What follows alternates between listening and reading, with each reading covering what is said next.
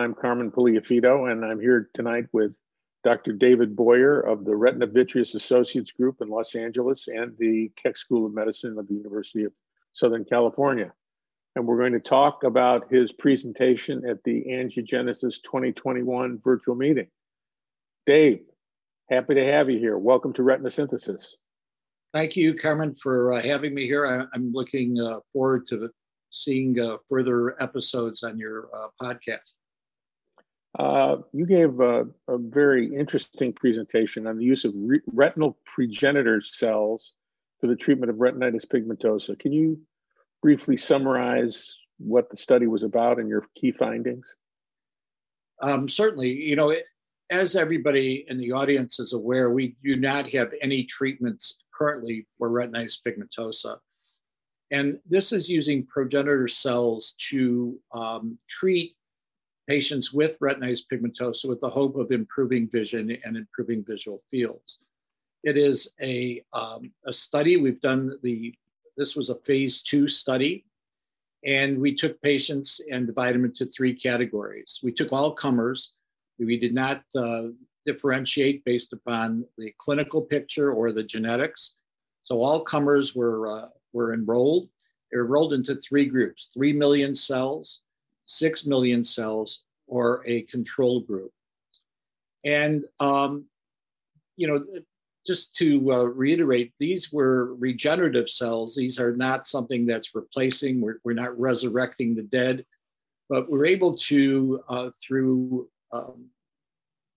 different ICAMs and different neurochemicals, to be able to enhance some of the cells that are still living to give a better result. So the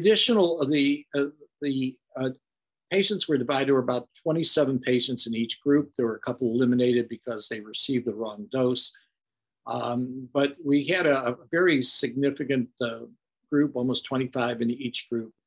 And when we looked at the overall group, we found that there was about a 4-letter improvement from the sham group to the 6 million group.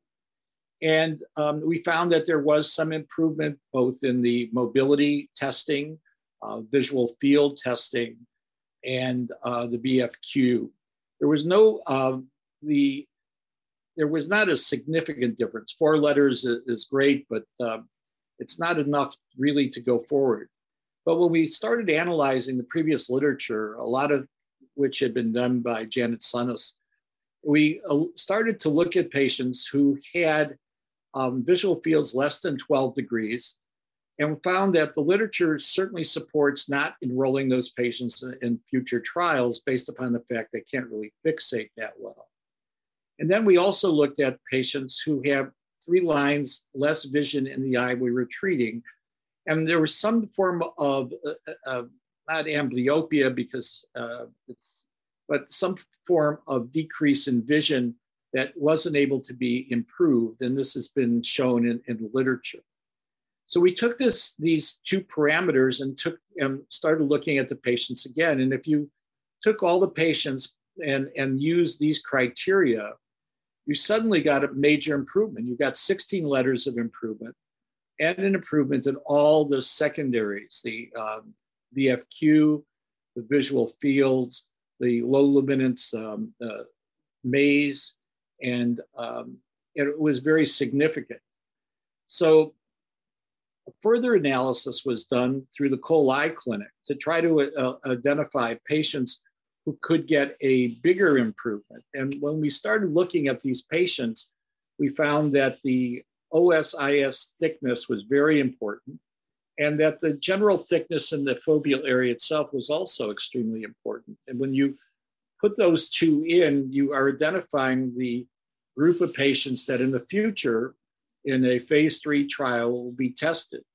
So I think that, the take-home message was for me that we have the ability, at least in RP, to enhance vision and visual fields.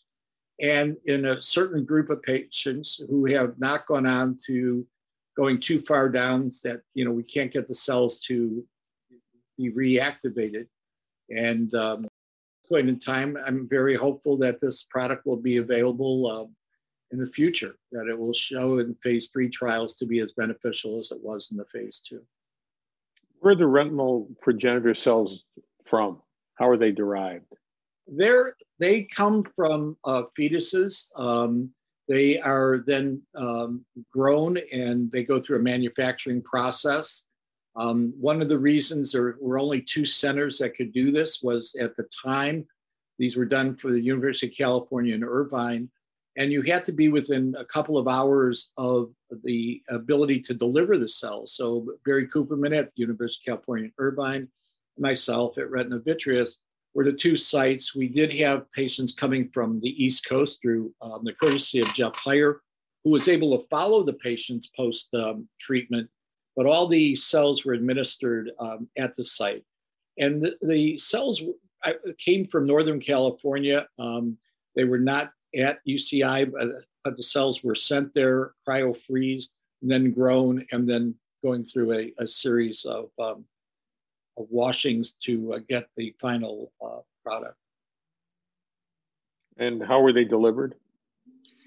They came to us, in a syringe to be able to inject it directly. This is an intravitreal injection done in the office. We didn't have a hood. We didn't have to, dress. We just gave a standard intravitreal injection, 1 injection, and these results were at the 1-year level.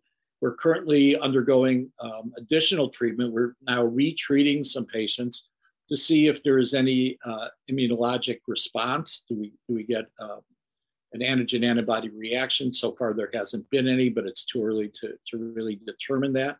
So I'm, very hopeful that this may be something that lasts a year, 2 years, or we may have to give this injection, periodically to continue to boost the cells. Did you see any structural changes on the OCTs? We didn't see, we saw structural changes that the Cole Eye Clinic identified through proprietary software of who would benefit. But at this time, we don't have enough information that shows that there was an increased thickness of, the central foveal thickness or an increase in the OS-IS junction. But we can identify which patients seem to benefit the most. And with these en-bloc, en-face OCT images, we can actually look at it and see the easy zones. And really, you can definitely determine based upon that which patients should have a marked improvement in their visual fields and their vision. Is there any potential application of this in dry macular degeneration? Well, I do believe that dry will be the next front that we'll try to conquer. I think this should, based upon what we're seeing, should take cells that that are senescent and make them alive. We've seen this with integrins now. We've seen it with other things.